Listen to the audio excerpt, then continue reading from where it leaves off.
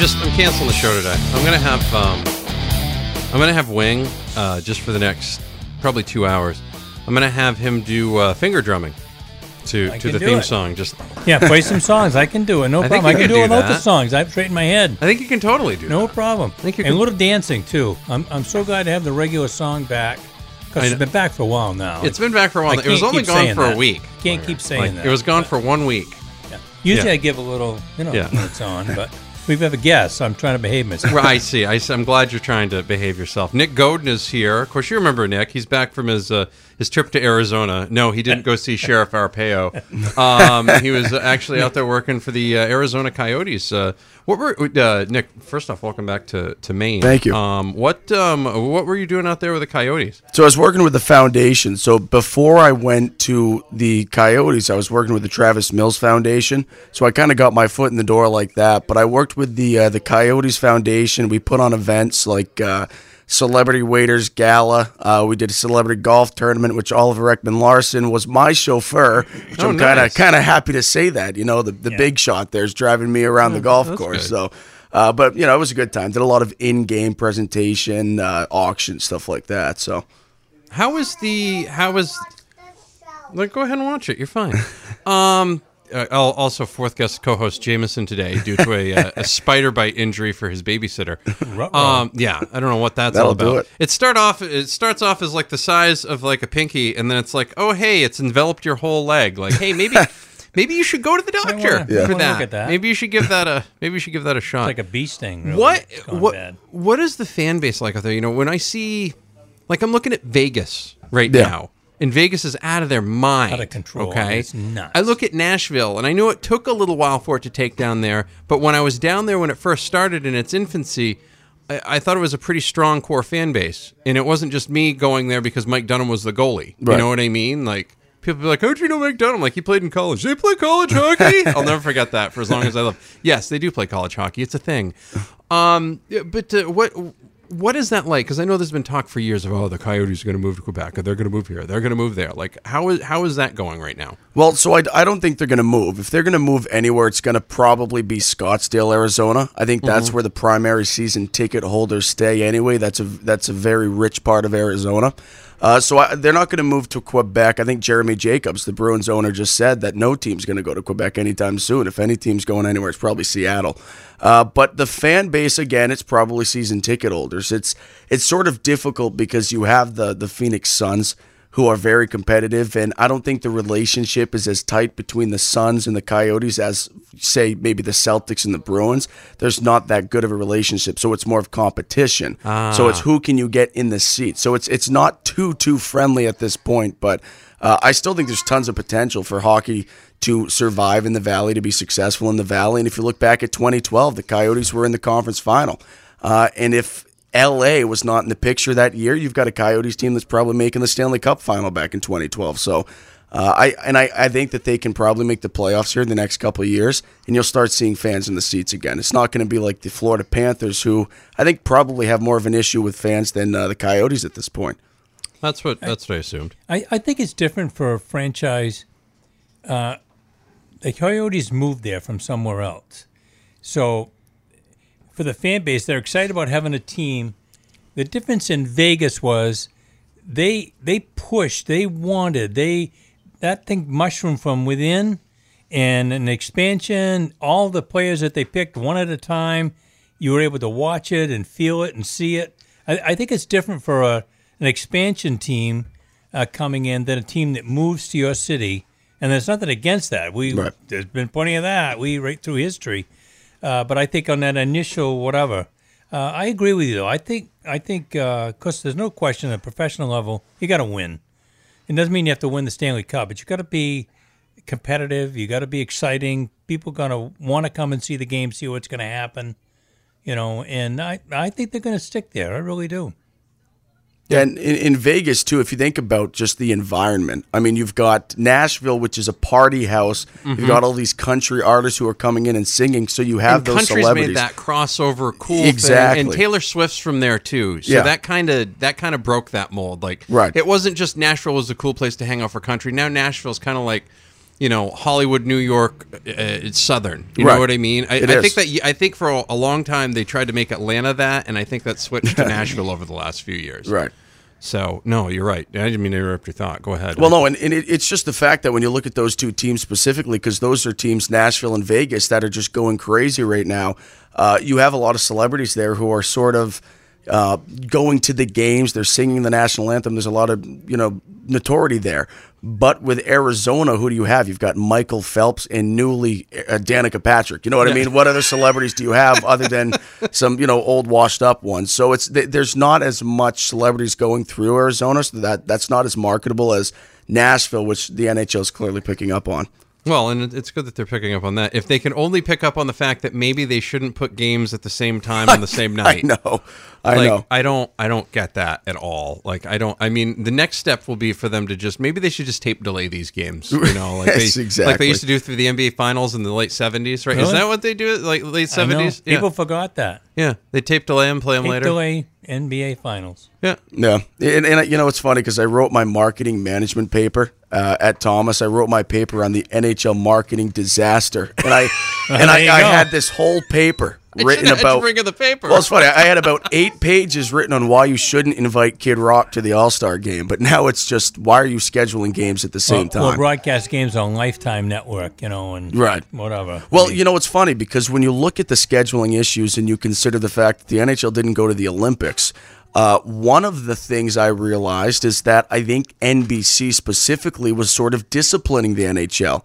You had playoff hockey games on the Golf Channel, for God's sake. Yeah. So I think that was sort of a message to the NHL I saying, wouldn't be surprised. Yeah, I mean, the NBC, when you look at every single year annually, annually, money to go to the Olympics, exactly, they lost a lot of money that they had probably planned on bringing in.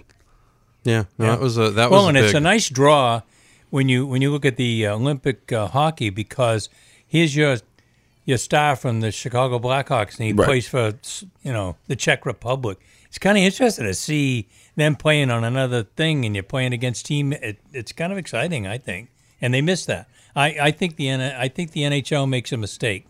I understand it makes the season really tight when you have to take a couple weeks off to go to the Olympics and whatever, but get over it. You know, it's a long season, so figure it out. And think about TJ Oshie. You remember when TJ Oshie was in the Olympics when and he had those the penalty shots? That was great. He had a contract. He had to have a contract extension shortly after that. So if you're the Players Association in the NHL and you see what TJ Oshie did in the Olympics, I have a feeling that playoff, that the series with TJ Oshie had a little bit to do with his pay raise that he got when he went to Washington. Yeah. Well, and he became a kind of a cult hero at that point, yes, too. He did. You're talking about a guy that, outside of hockey guys, hockey guys aren't going to know him, right? Hockey guys are going to know him, but after the Olympics, everybody knows him. Right. Then he becomes like that Michaela Maroney type or somebody like that kind of crossed over that pulp car. Oh, hey, go visit Jay Leno. Go visit this guy, you know? The thing with hockey, too, as much as I love it, it's a niche sport. It is not one of the big three. It doesn't have the big, expensive TV contract. And I think you got to do everything you can, like you talk about marketing. You got to do everything you can to get people to notice that they're around. And the Olympics is about as good as anything. I mean, the coverage and the number of people that watch the Olympics is nuts. The non-sports fan watches the Olympics more than the sports fan. Oh, sure. I know people that watch nothing during the year. They will tell you, I am a baseball fan. I am a this fan. I'm a this fan. Great. And then they'll, I went to a event on Sunday, and I put the Celtics game on. And a lady goes, I haven't watched the Celtics since Larry Bird played. Okay, well, that's been a few years now. Okay, just a little bit. And I mean, and they even won a championship in 2008.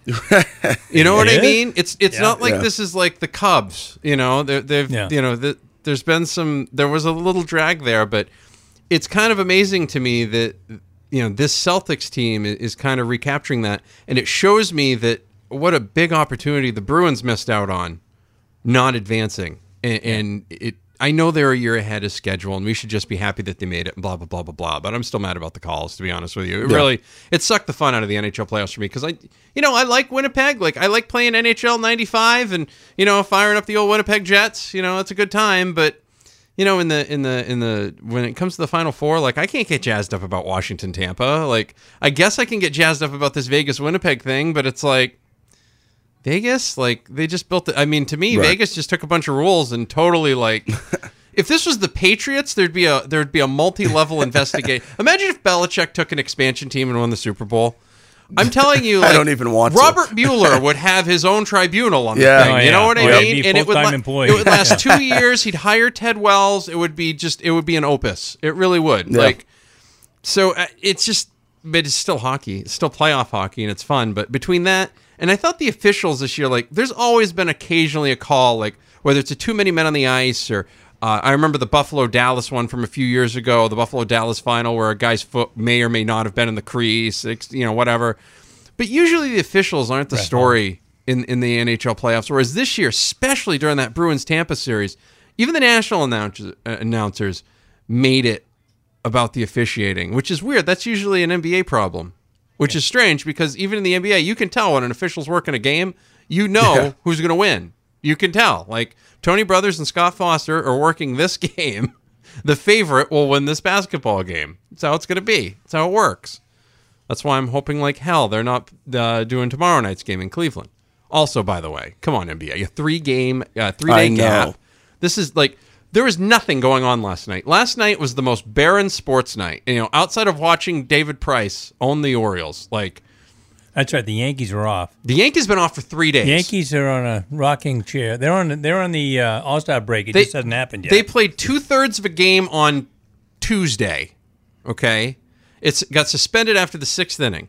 They were going to play the remainder of the suspended game, and then the other game that was regularly scheduled on Wednesday in Washington. Well, of course, it rained, so those two games got moved to June 18th, and they already had a scheduled off day on Thursday. So. And they had Monday. Was it Monday? No, off? they played Monday. Played Monday. They did play Monday.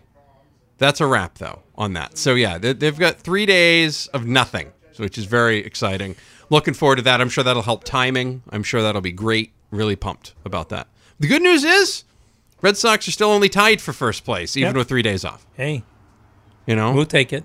Yeah. I tell you what, how bad are the Baltimore Orioles? Like, Buck Showalter looks like he wants to throw himself Did you off the see what dugout steps. Did you see what he did, though, to try to just to be a jerk? But the guy was a jerk anyways.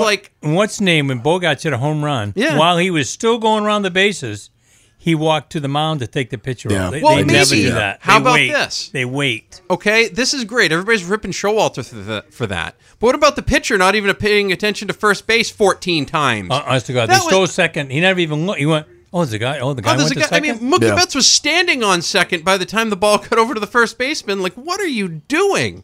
If I'm Buck Showalter, I would have gotten him out of. I would have walked out there while Mookie Betts was stealing second and taking him out. I would have been like, "Are you a moron? Get out of here!" We have Ryan Palmer, who's one of our announcers, and he's also the Dirigo baseball coach, and he works at Dirigo High School.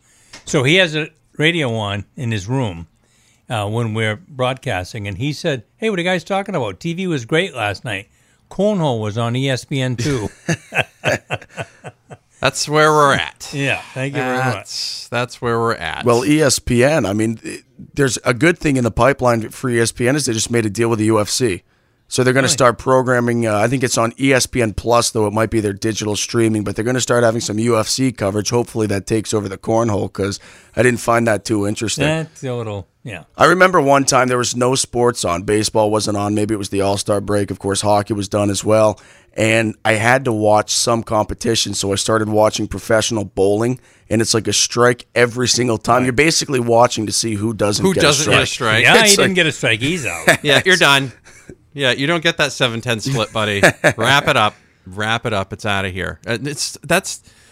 You're right, though. I mean, it's super crazy. Like the amount of nothing that was out there last night. You know what I mean? And it's like, Well, you have to question the marketing research. Yeah. I mean, so the NHL has scheduling issues. The NBA's taking too much time off. ESPN's playing cornhole. I mean, are these guys all using the same one guy who is scheduled? Like, I don't understand what's going and on. I look at the NBA, like, you should know. I mean, the ratings for a Thursday night game are going to be better than a Saturday night game. Exactly. Why in the holy hell would you not take off Saturday night and play Thursday night instead? So you want to put a day gap in there? You want to take one game off and give these guys a 3-day gap? Do it between game 3 and game 4, Because instead, Thursday night primetime, you're going to get some good ratings. I guarantee you the ratings for Saturday night will be much less than they would be on Thursday, even if it's a great game, even if LeBron scores 50 and the Celtics win by 1 in triple overtime or whatever it might be. You know what I mean? So that's been a typical, and the players complain about it, and fans complain about it. So I know it's a TV thing. So what are they up against? I mean, they're always up against regular TV. They're up against cornhole. Yeah, this stuff and that stuff. But yeah, you talk about ESPN. They added Greenberg's got a show, Get Up, I think is the name of it, 7 o'clock. Yeah, no one is. They have 14. They're staying down. I think I saw they have 14 individual shows on ESPN. Regular shows, and it's 14th. It's 14th. Yeah, and they're paying those guys gargantuan amount of money, copious amounts, and of cash. They built them a special studio overlooking. It's in Manhattan. Yeah. It's in Manhattan. Greenberg didn't want to have to leave the city. Look, I'll tell you right now, if they want us to host that show, we're in. I'll take all three of us right now. I will take a tenth of what they're making. Yeah, absolutely. I will take a we'll tenth, be better. and I guarantee you, not only would we be better, it would be higher rated. We would not be 14. No, we wouldn't be 14. Because just the publicity stunt alone of taking 3 random dudes from Maine and slapping them on a national TV thing would make people curious. People you know what I mean? People would tune in just to hear our People would tune in just to be accents. like, wow, what would that be? You know what I mean? Yes, because my big Maine accent. Yeah. Which occasionally my daughter says mine breaks out a comes through. fix and 2 or a y'all. When I'm doing games, my daughter says it comes through. Well, yeah. I mean, that's fine. I got it a lot in Arizona too. Oh, I bet. I was eating dinner with a accountant at the Coyotes, and I just said, he asked me where I parked my car, and when I'm on the radio, I try to say the R, but sometimes it comes out when I have conversation. I said, well, I parked it in the yellow lot. That's where my car is. And he goes, there it is. There it is. There it is. I found it. There it was. And I'm like, there it is. I'm like, what are you talking about? He goes, you have a Maine accent. It's like, because I'm from Maine. What do you want me to do about it? Sorry. It's like he pointed it out every single time, and it's like, I'm not a different species. Yeah. I don't know. Yeah. Oh yeah. That's exactly what it is. So, are you going back? You got things back I'll there going figure on? that out. I'm not quite sure yet. I've probably got 18 applications out there Yeah. right now for Sure. job search. What exactly are you looking for? Communications, community relations, maybe PR, stuff like that. So, not specifically game broadcasts. No. All the other things around Yeah. communication. Yeah.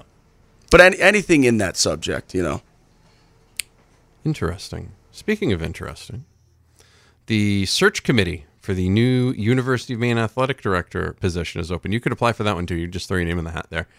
Bates football is open. Yes, the Bates football. Yeah. Search committee members: Scott Atherley, head women's soccer coach; Lynn Coots, senior associate director of athletics; Dr. Sandra De Urosti Stone, assistant professor of nature-based tourism; Dr. Nick Earhart, interim dean of the Maine Business School and NCAA faculty athletics representative; Vincent Ease, men's basketball student athlete; Red Gendron, head men's ice hockey coach; Paul Hannigan, athletic supporter and president owner of Beeline Cable; Tyson McHatton, the assistant athletic director for communications; Ann Maxim, the director of academic support for student athletes; JoJo Oliphant, UMaine Alumni Association, former football player, local business owner; Dr. Kendra Scheel, assistant vice president, senior associate dean of students; Mike Scott, not the former Astros pitcher, unfortunately, director of ASAP Media Services and past president of the Faculty Senate; Amy Vachon, the head women's basketball coach; and Seth Woodcock, senior associate athletic director for development.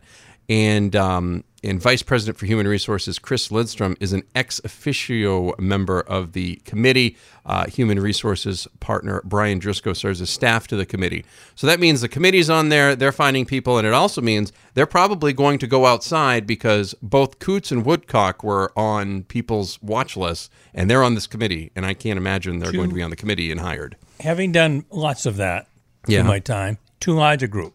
First of all, I was thinking that myself. I thought that was a little too large. If you sit around a table, because I got to tell you, unsuccessfully, by the way, when I had been just a 1-year assistant principal AD at Noble, I applied for the principalship at Sanford High School. Thank God I didn't get it. I mean, it was at the time, huge school, 1,500 kids, and I would have been over my head. Anyway, I look out, I counted them, 21 people around the table, this huge conference table. Well, first of all, they're not all going to ask a question, so what are they doing? Technically you could even tape it and anybody could watch it, and you could have a group meeting while you're watching it. Anyway, 21 is too much. I just think it creates clutter, and I think it doesn't create the atmosphere you want for the person. Now, again, I don't want it to be so super relaxed that you don't find out if they're any good under pressure. I mean, I understand the difference there, but I'm not convinced you really get a chance to dig in under the surface with 21 people in the room. I just don't. Yeah, I don't get it. I see that with a lot of committees. And I'm not sure that what some of those people boards. have any idea what that job's all about. Well, and the other question, too, you have coaches on there, right? Well, so Red Gendron's on this thing, okay? And I'm just picking Red Gendron. Let's say UMaine hockey has a terrible year next year, right? Okay? So now, whose job is it to decide changes need to be made next year? Oh, this new athletic director. Oh, but I really got to know Red when he was on the committee last year. Boy, I think I'm going to keep him around. What?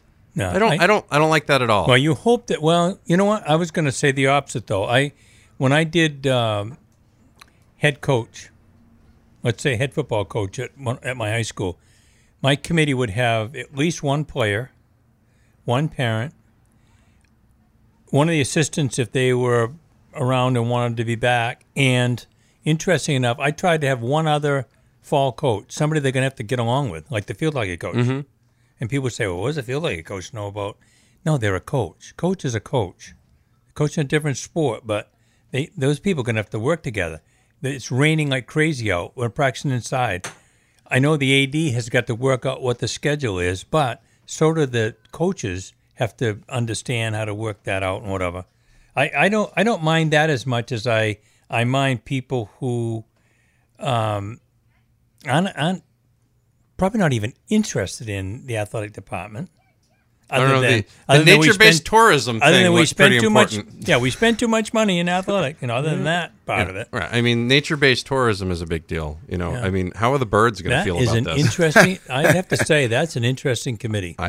All-inclusive. Yeah. I did like the fact they had an alumni. I would say, honestly, if you're looking for something like that, you call Haley and Wing, for instance, as an alumni. Mm-hmm. What's out there in the community? What are you hearing? What kind of person are we looking for to run this organization? Because we've had some interesting characters of late.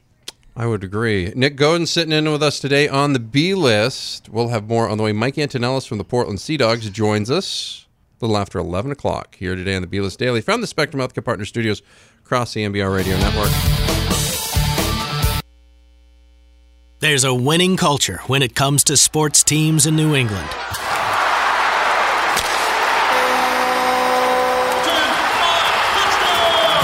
And now there's a new winning team to add to the list. Spectrum Orthopedics, an all-star roster of orthopedic experts delivering top care right here in your backyard.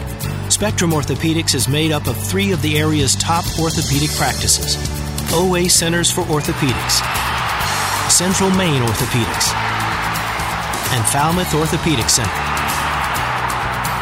Spectrum Orthopedics makes it easier for physicians, surgeons, sports medicine specialists, and clinical staff to share resources and work as one, making patient care efficient and more affordable. To learn more about Spectrum Orthopedics and connect with a provider in your area, visit spectrumhcp.com/ortho. Remember when your kids spent vacation week telling you how bored they were? Yeah, you're going to have a whole summer of that. Until you remember. Registration is now open for University of Southern Maine's summer camps. They've got basketball, they've got soccer, they've got ice hockey, and they have a ton more. I haven't even scratched the surface on this. Find the registration links now. Go to usm.maine.edu. That's usm.maine.edu and search summer camps. University of Southern Maine summer camps, where kids should spend the summer. We believe in better. A better way to invest, a better way to serve you, and a better result. At Frisbee & Associates, we can help you determine how much risk you're taking, red flags that could be potential problems for you, how much you're paying in fees and commissions, potential tax liability, and how to address Social Security. For your free consultation, call Kevin Frisbee at 241-7430. Frisbee & Associates is located in Rumford, Brewer, and in Lewiston at 656 Main Street. Call 241-7430. Online at frisbeebenefits.com. See something? Smell something? Do something. When your basement or crawl space smells, don't ignore it. Odors, mold, and harmful pollutants come from too much moisture and not enough air circulation, making your home unhealthy. Do something. Call Wave Home Solutions today at 1-888-980-WAVE or go to GoodAirUSA.com. Experts recommend ventilation instead of dehumidifiers to reduce moisture and expel harmful gases and pollutants. Wave moisture control units continuously dry out your home, transforming it into a fresher, healthier environment year-round. Wave units cost only pennies a day to operate, and there are no buckets to empty. Call Wave today at 1-888-980-WAVE or go to GoodAirUSA.com. That's GoodAirUSA.com or call 1-888-980-WAVE. Wave Home Solutions for a healthy, comfortable home. If you owe the IRS back taxes, payroll taxes, or have not filed your returns, the IRS will get you. Call Wall & Associates now and pay less than you owe. 800-727-0433. That's 800-727-0433. Did you ever look at the stains in your coffee cup and then realize that's exactly what happens to your teeth? Power Swabs is the 5-minute solution to get your teeth white without visiting the dentist. This is John Greenhut, the CEO of Power Swabs. And if your teeth are stained from coffee, tea, or smoking, all it takes is 5 minutes with Power Swabs. In 5 minutes, you'll see an average of 2 shades whiter teeth, and in 7 days, 6 shades. It's clinically proven to whiten natural teeth as well as caps and veneers. The secret is a tooth detergent that was developed by Dr. Martin Ginniger that lifts stains off of your teeth. Best of all, there's no messy strips or trays that you have to leave in your mouth for an hour. Just swab your teeth for 5 minutes, and you're done. To try Power Swabs risk-free, call 1-800-679-0969. That's 1-800-679-0969. I guarantee your bright white smile will have your friends talking about how great you look. Try it risk-free today. 1-800-679-0969. That's 1-800-679-0969. All aboard MBR.org, the place to get all your high school and amateur sports news and information. MBR.org is in high gear with Maine high school winter sports. Go to MBR.org to chat about your favorite team. Find the latest articles, travel news, and cancellations. Or visit their all-new and very popular team pages. MBR.org has everything you want to know about high school and amateur sports in Maine. Coming in February, all the high school tournament action at your fingertips 24/7. It's high school sports heaven. All aboard MBR.org.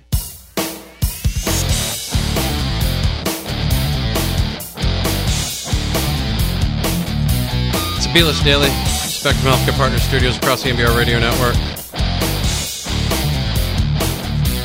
Nick Godin joins us in studio today, sitting in the third chair. Next Friday, Greg Levinsky will join us. He's a aspiring broadcaster. He's 20. You can actually read his story today on Biddeford Chevrolet, NBR.org. That's wrote that for the Press Herald. I'm trying to think if I can remember back that far when I was 20. Yeah? Well, things were black and white then, so do you remember anything in color? Yeah, not a lot. Not a we lot. had color TV then. We had color TV by the time. Oh, that's good. That's nice. That's good. He's been giving Haley and I a hard time. What was black and white TV like? I say, shut up. Right, yeah. I like to ask. I don't know. I mean, what was it like going radio only most of the time? Like, hey, I didn't... The Celtics, when they won 8 in a row, I can't say I never saw them on TV. I did. I must have. But I also had told, we listened to all the games on the radio, but I told him when I was at Maine, you could go on a Tuesday, we go, hey, the Celtics are playing the 76ers tonight in the playoffs. Let's go. Jump in your car the day of the game, drive to Boston, no tickets, walk in, all set. Can you imagine that? All set? I can remember back, you're going to laugh at this, when I was in, I think, 6th grade, maybe I lived in Ellsworth, and the New York Football Giants and the Green Bay Packers came to Bangor, Maine to play a Saturday night exhibition game. Think of how football has grown since then. Yeah, that doesn't happen Garland anymore. Street Field. They played an exhibition game. I think we can get the Pats and Eagles. Probably for like to have them maybe for like a July exhibition game. Yeah. We'll run it. Maybe we'll go. Maybe we'll go fancy. We'll play it over at Bates. Play it over at Garcelon. Oh yeah, there we go. Right, Turf. you know, Nice. put it on the turf. Yeah. You know, it'd be good. Yeah. Right? The UFC did the same thing. They came to Bangor once, but they're too big for that now. Oh Yeah.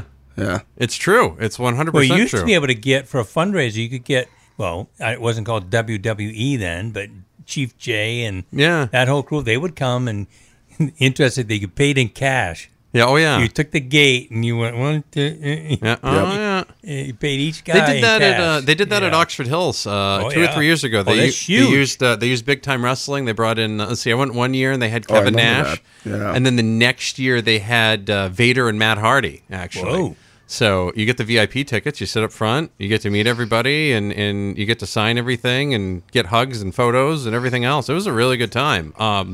I thought it would have been a cool annual event, but I guess they didn't make enough money off of it fundraising wise. So, but yeah, it was a pretty good event. Yankees finally back in action tonight. Red Sox continue in action tonight. David Price, man, we'd like was a looking 9-game series with the Orioles, please. We'd like to play them 9 straight. 15 get back into we don't it. care about Kind of like what you anybody did with else. Tampa in April. Yeah, you know? that's right. Every other weekend we play the Orioles. Orioles in Tampa. We'd like to just finish the season with them. Yeah. Well, it's funny because David Price, you mentioned David Price, and I sort of took what at the time I thought was a bit of, I won't say mistake, but if David Price didn't pan out the way many hoped he would, kind of like the last couple of years, would have been a mistake. But I did draft him early in my fantasy draft, and 40, I think it was like 45 points last night. I'm back in it. Sweet. So, yeah.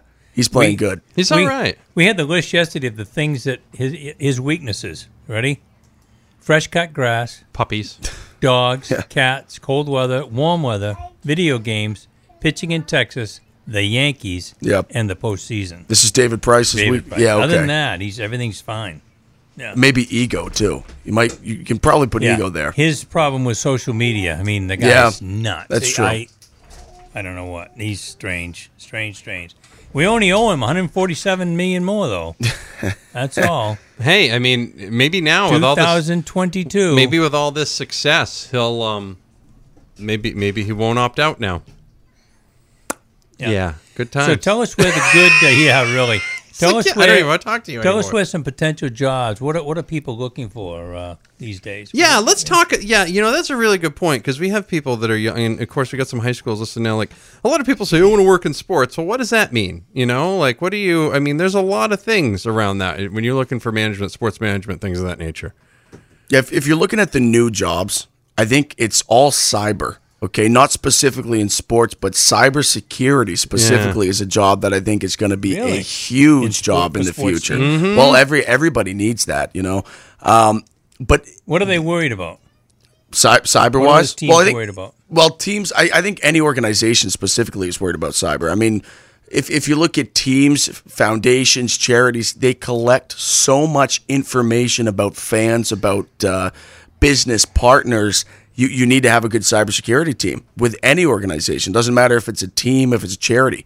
But teams specifically, the issue is there's not a lot of digital media, online job opportunities with teams, but every team needs one as well. So that's sort of what I'm looking at. And since moving to Arizona, I kind of like that market. Obviously, growing up in New England, we're surrounded by these big Boston, New York, all these big markets. But I kind of enjoyed being in a small market in Arizona where if I drive, I was only 10 minutes from the arena and I got there in 10 minutes when I got in my car. It didn't take an hour and a half. So I enjoyed that. Maddie has perfected, doing things on YouTube and Facebook and whatever. Is that, did you hear any of that kind of stuff with those big clubs? Yeah, I mean, so one of the things marketing-wise that's really important is that if you're putting out a product, it needs to be on every single social media platform. And even if it's not a team, if you're someone who wants to get involved in digital media and stuff like that, make your own podcast, right? Make your own show and put it on iTunes and put it on YouTube. And then you take that stuff and you give it to the team you might want to work for. You show them that you've done it before. The analytics are there for everybody to see. So, I mean, you can totally use social media as a benefit to get that job.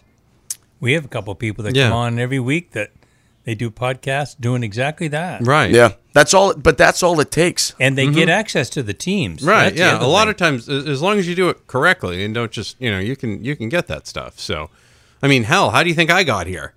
I didn't go to school We're for not anything. completely sure of that answer. Well, I mean, this is yet another good point. You know, I mean, that's another solid point right there. So, BList Daily, Spectrum Healthcare Partners, Studios across the NBR Radio Network.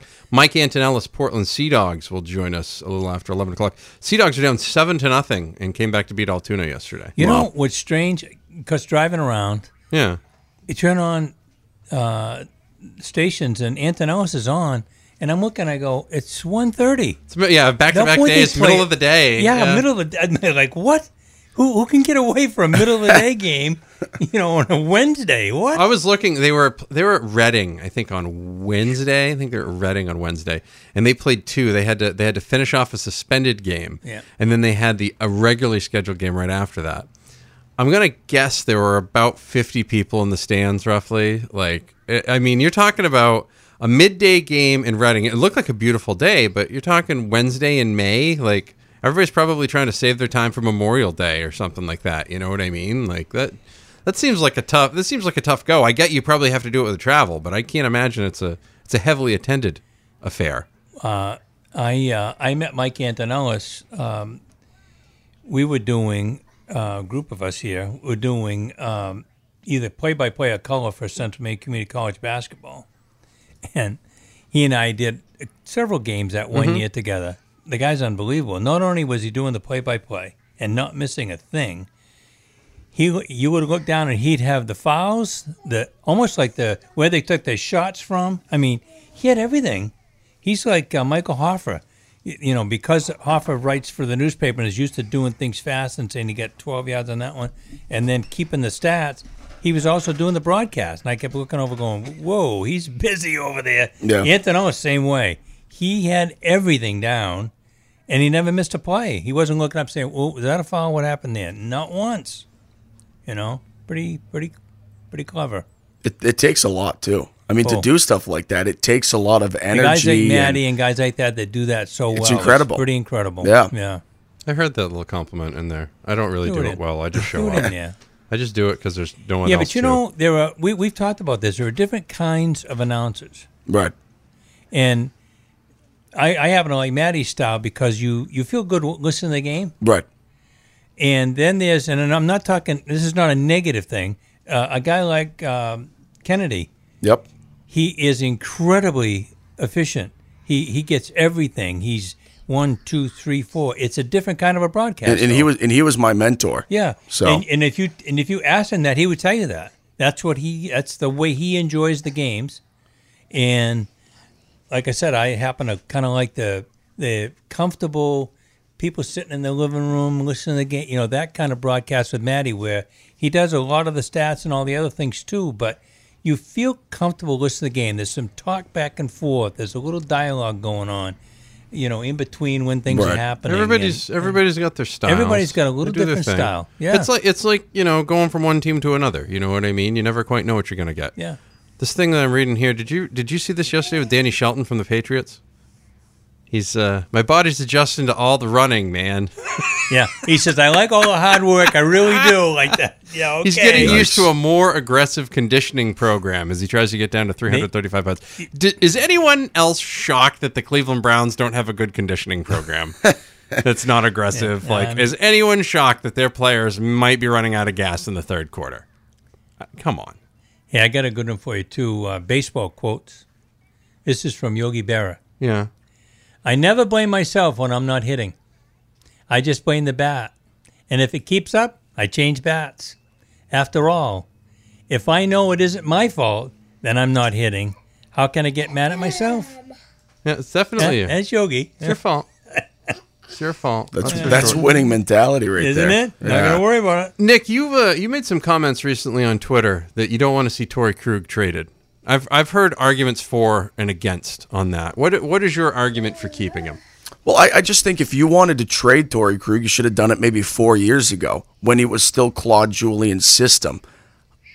Torrey Krug specifically probably didn't fit that system, but Claude Julien's gone. We're talking about Bruce Cassidy, a coach who has sort of implemented this system where the defense provides offense. It's a transition game. Yeah. So why would you trade a guy who has, I'll call it a friendly contract, given the fact that Torrey Krug is a defenseman who's putting up 63 points a year. Why would you trade a guy who's meant for Bruce Cassidy's system? I think that if you do trade Torrey Krug, I'm not 100% against it. It has to be the right deal for all trades. But defense is the key. That's going to get the Bruins to the Stanley Cup final. I think that the offense is there. If you trade Torrey Krug, you don't trade him for a forward, you trade him for another defenseman, but you still have to sign another defenseman in free agency if you decide that. I just don't think it makes too much sense. I mean, I could go either way. I like him on the power play. There isn't a question about that.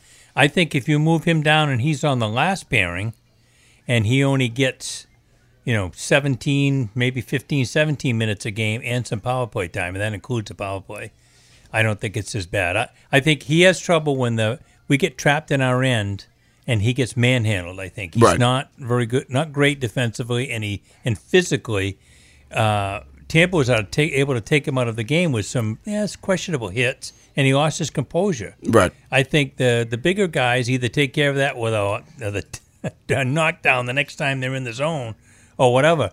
I think I love the transition game. I mean, I've enjoyed Cassidy's system a lot better than Claude's, and I like Claude.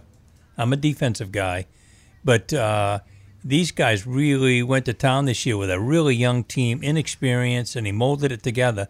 The problem was when they got to the playoffs, now you're talking good teams who know how to trap, who know how to make you stay to the outside and whatever, and the Bruins just didn't adjust well enough. Part of that is inexperience, but they did need the puck-carrying defenseman. That is my one worry. If you get a guy that's going to just stay at home, and Adam McQuaid, I'm not sure it's going to give you what you need. 2 Adam McQuaids would be too much for me, I think. And he's close. I think Adam McQuaid's close to leaving Boston. Oh, I think if it doesn't happen this summer, I think he's got maybe 2 years at the most.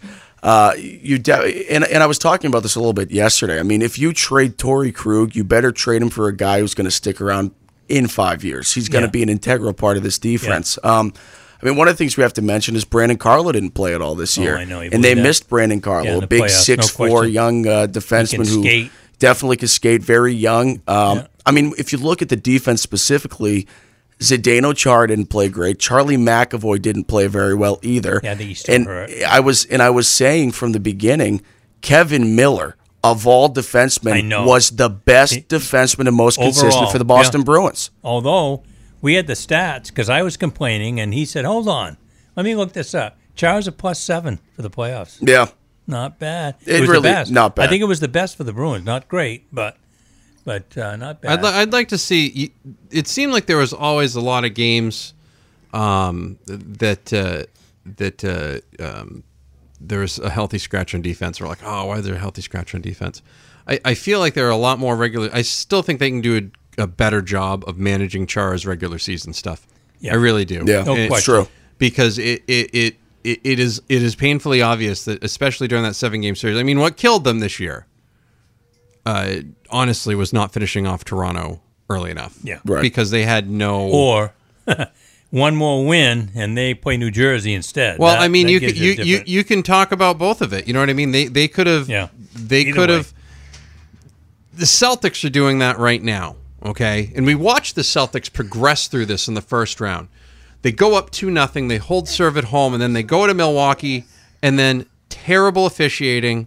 Milwaukee just comes out and bum rushes them, and that's it. That's a wrap. And then Milwaukee's got confidence. They're right back in the series. Game 3 against the Sixers, horrible officials. Philly was all over them, bum rushing them. But the Celtics handled it a lot better. I mean, they survived the confetti attack. You know, these teams and their confetti. That was embarrassing. Like, yeah, wasn't it? That was so embarrassing. Houston did that the other night against Golden State. Saw that. And I'm like, you're a franchise that has won 2 NBA titles in my lifetime. Okay, like, have some sort of pride. But at least they won that game. Correct. I mean, Philadelphia. And they waited to know. Yeah, they dropped confetti for losing a game in overtime. I mean, it's. We made it overtime. Everybody. Hey, the Lakers would never live down the time that they thought they were going to beat the Celtics. They had all the balloons up. Yeah. And the Celtics looked up at those and said, "Not tonight, you know." And that was the end of that. Yeah, You know, I mean, not that's happening. it's just one of those deals. So they learned from that, and then they came out in Game 4, even worse officiating. Okay, but they came out in Game 4 and they still won. They still competed, and then they came out in Game 5 and they're like, all right, and they won it. It was a close game, but they won it. I think they learned their lesson in the Philly series. I think they're going to come out guns a-blazing tomorrow night. I think if you give Brad Stevens 3 days to make an adjustment, and you give Ty Lue 3 days to make an adjustment... 3 months. You give Ty Lue 3 months. Let's say you give Ty Lue 3 weeks and you give Brad Stevens 3 days, okay? I feel like Brad Stevens is still probably going to come out ahead. I mean, when you... In the NBA, you don't have a lot of time to practice. This isn't like... No. It's not like football or anything like that. There's no... I mean, in baseball, you're going to get some extra time in the cage, but with basketball, you know, you might be traveling one night and then have another game the next night. So sometimes there might not be an actual practice together for a week. You see a lot of times guys struggle after the trade deadline because they don't have any plays put in for them yet because they haven't even had a practice yet to put a play in. So to me, with the way these playoffs are, it only favors Brad Stevens. I think Brad Stevens is just going to get better and better as a playoff head coach. And this team is getting better and better because they've already, 2 All-Stars are coming back next year, one way or the other. I fully expected, they showed LeBron, of course, with his shirt off, shooting around at the Garden before Game 2. You know what I fully expected to see? I mean, I knew he was going to take his gargantuan jump shots from outside and all of that. I expected more drives, but I expected him to go down low and take whoever's gotten him and take him down low. We didn't see that at all. Well, he took a flying elbow from Jason Tatum when he tried that, but I just think that's a little funny. When you go from watching hockey to watching NBA basketball, and you see these hockey players get punched in the face, they're losing their teeth. And this isn't please like my sport. It's not that. But my point is, you have 7-foot LeBron James who's muscled to the gills. And he gets a little bump in the chin, and he's laying on the ground holding it. It's like, really? Wrench neck, I think they called it. Well, and he looked... he got hit. He definitely got hit. And I know that for a fact. I don't think he got a concussion like he was acting like. I mean, he was wobbling to I don't know. I mean, they don't let him play underneath anyway. Exactly. Like There's protocol. There's protocol. Jim Lechkatoff and those guys? No, it's true. But it's weird. Like, I remember when Jordan got towards near the end of his career, which at the time he was in his prime. That was the thing with Jordan when he came back the second time. He was more of a post player. So he would go down at 6'6" and post guys up. And he perfected the fadeaway jumper. Oh, yeah. I mean, there was unguardable. It didn't matter if you put a 7'7" guy on him. He was going to be able to shoot it over the top, and it was going to rattle in. That's what I expected LeBron and that's to what do. you saw in the first quarter. And then I think after the first quarter, they were leading, but they weren't leading by a lot. And they'd played great. And You texted me and said, all of that, LeBron's gone off, and they're only up by 5. And that to me was the difference, because in the Milwaukee game, Milwaukee got out ahead pretty when they got out ahead, they got out ahead. When that's happened to the Celtics this year, the other team has gotten out ahead. This time they hung around, they kept it in. Like this team just, it's like they take these lessons one time and they don't need to learn them again, so they just go again.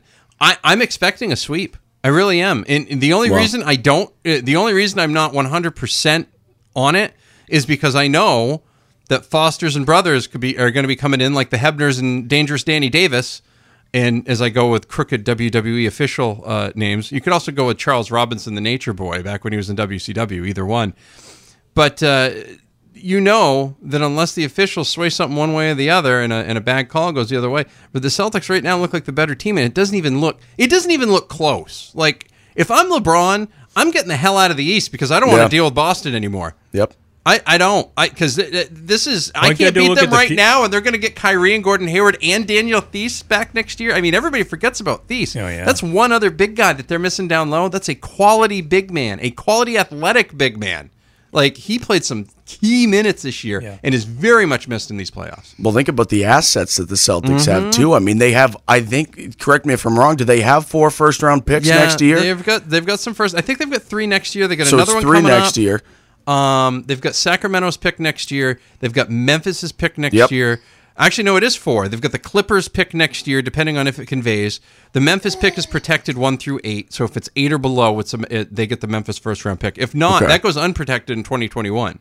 So I kind of hope that Memphis just keeps getting worse, and then we can just 2021 that thing's unprotected. But you're right; they got 4 picks. They don't need one of those. And the other thing is, you're going to have to do something at some point with Terry Rozier, and Marcus Smart. More picks on the way. You're going to have to. You're either going to have to trade them for picks, or you're going to have to trade them for another player who can help you. Kind of like what they did with Avery Bradley. They turned Avery Bradley into Marcus Morris, and everybody hated that deal. Does anyone hate that deal now? I don't hate that deal. Hey, Matty, how far out in the future? In other words, let's say they trade somebody. Can they go to 2024? Will they? Oh yeah, they allow them. They can certainly. They can do that for. I mean, think about it. Because he needs to stratify that now. Yeah, the Celtics. When the Celtics made the trade with Brooklyn, remember they made trades for it. That was in 2013, and they were trading as late as the 2018 Brooklyn pick. True. Good point. So. That's another thing there. So he's my guru in knowing these things. I try to pay all these well things. Because in the NBA you can pretty much predict the trades because there's no other way for things to be done. Like, they have the machine and there's a salary cap. So if you don't have the salaries that match up, it's not going to matter what you come up with your friends in your basement. You know what I mean? And I think when Cleveland said that Kyrie's available, I think 60 to 70% of Boston said he's coming. Yeah. I think everybody knew that was going to happen because it was just I think a lot of people did too. A lot of people were really surprised that they traded Thomas. I wasn't either. They caught him at the right peak. Exactly. There was talk last offseason after that. Well, it was the year before the Durant thing that they might use Thomas to make a run at Russell Westbrook if he didn't re-sign with the Thunder. That made sense to me. Russell Westbrook's a better player than Isaiah Thomas, and you sell Isaiah Thomas at the high point. That's the problem with Boston. They used to just fall in love with the players. Like when the Red Sox weren't the world-class organization they are now in the top tier, they'd have a guy that would play well, and he'd be okay, maybe go to an all-star game, but they'd want to keep him, and then they wouldn't ever spin that guy into something else. I think Belichick coming along has changed people's mind. They're like, you know what? Maybe this guy he's at his high value right now. Maybe we should better a year early than a year late. Oh, yeah, absolutely. And I think that might be the Torrey Krug situation that we're talking about right now. I think that's exactly what it is. But that's the Band-Aid everyone wants to put on the Bruins. Mike Antonellis, Portland Sea Dogs, will join us in just a few minutes. We'll take a break. Back on the B-List momentarily. Nick Godin sitting in with us today here from the Spectrum Healthcare Partners studios across the NBR Radio Network. You're listening to Sports Time Maine, WTME, AM 780, Rumford, Mexico, Dixfield. There's a winning culture when it comes to sports teams in New England.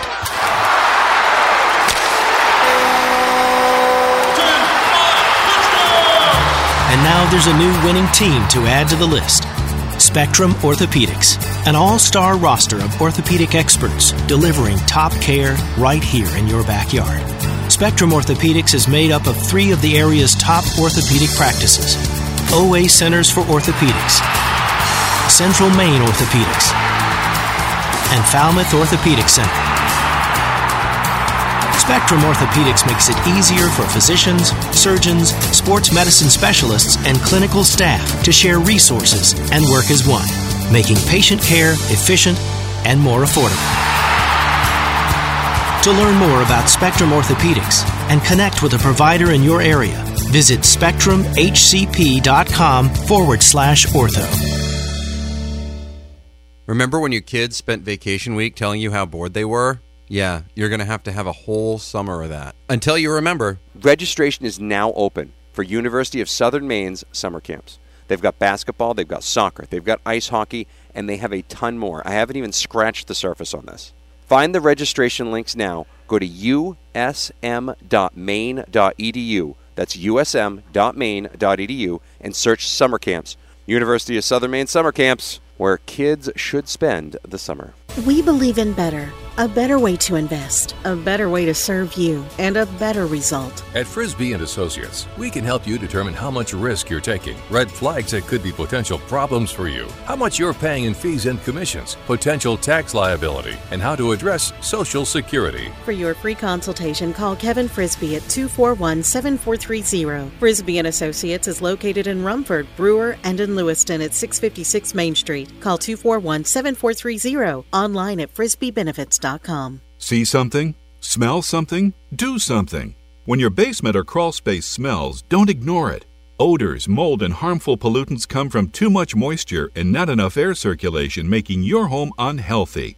Do something. Call Wave Home Solutions today at 1-888-980-WAVE or go to GoodAirUSA.com. Experts recommend ventilation instead of dehumidifiers to reduce moisture and expel harmful gases and pollutants. Wave moisture control units continuously dry out your home, transforming it into a fresher, healthier environment year-round. Wave units cost only pennies a day to operate, and there are no buckets to empty. Call Wave today at 1-888-980-WAVE or go to GoodAirUSA.com. That's GoodAirUSA.com or call 1-888-980-WAVE. Wave Home Solutions for a healthy, comfortable home. If you owe the IRS back taxes, payroll taxes, or have not filed your returns, the IRS will get you. Call Wallen Associates now and pay less than you owe. 800-727-0433. That's 800-727-0433. Did you ever look at the stains in your coffee cup and then realize that's exactly what happens to your teeth? Power Swabs is the 5-minute solution to get your teeth white without visiting the dentist. This is John Greenhut, the CEO of Power Swabs. And if your teeth are stained from coffee, tea, or smoking, all it takes is 5 minutes with Power Swabs. In 5 minutes, you'll see an average of 2 shades whiter teeth, and in 7 days, 6 shades. It's clinically proven to whiten natural teeth as well as caps and veneers. The secret is a tooth detergent that was developed by Dr. Martin Ginniger that lifts stains off of your teeth. Best of all, there's no messy strips or trays that you have to leave in your mouth for an hour. Just swab your teeth for 5 minutes, and you're done. To try Power Swabs risk-free, call 1-800-679-0969. That's 1-800-679-0969. I guarantee your bright white smile will have your friends talking about how great you look. Try it risk-free today. 1-800-679-0969. That's 1-800-679-0969. All aboard MBR.org, the place to get all your high school and amateur sports news and information. MBR.org is in high gear with Maine High School winter sports. Go to MBR.org to chat about your favorite team. Find the latest articles, travel news, and cancellations. Or visit their all-new and very popular team pages. MBR.org has everything you want to know about high school and amateur sports in Maine. Coming in February, all the high school tournament action at your fingertips 24/7. It's high school sports heaven. All aboard MBR.org.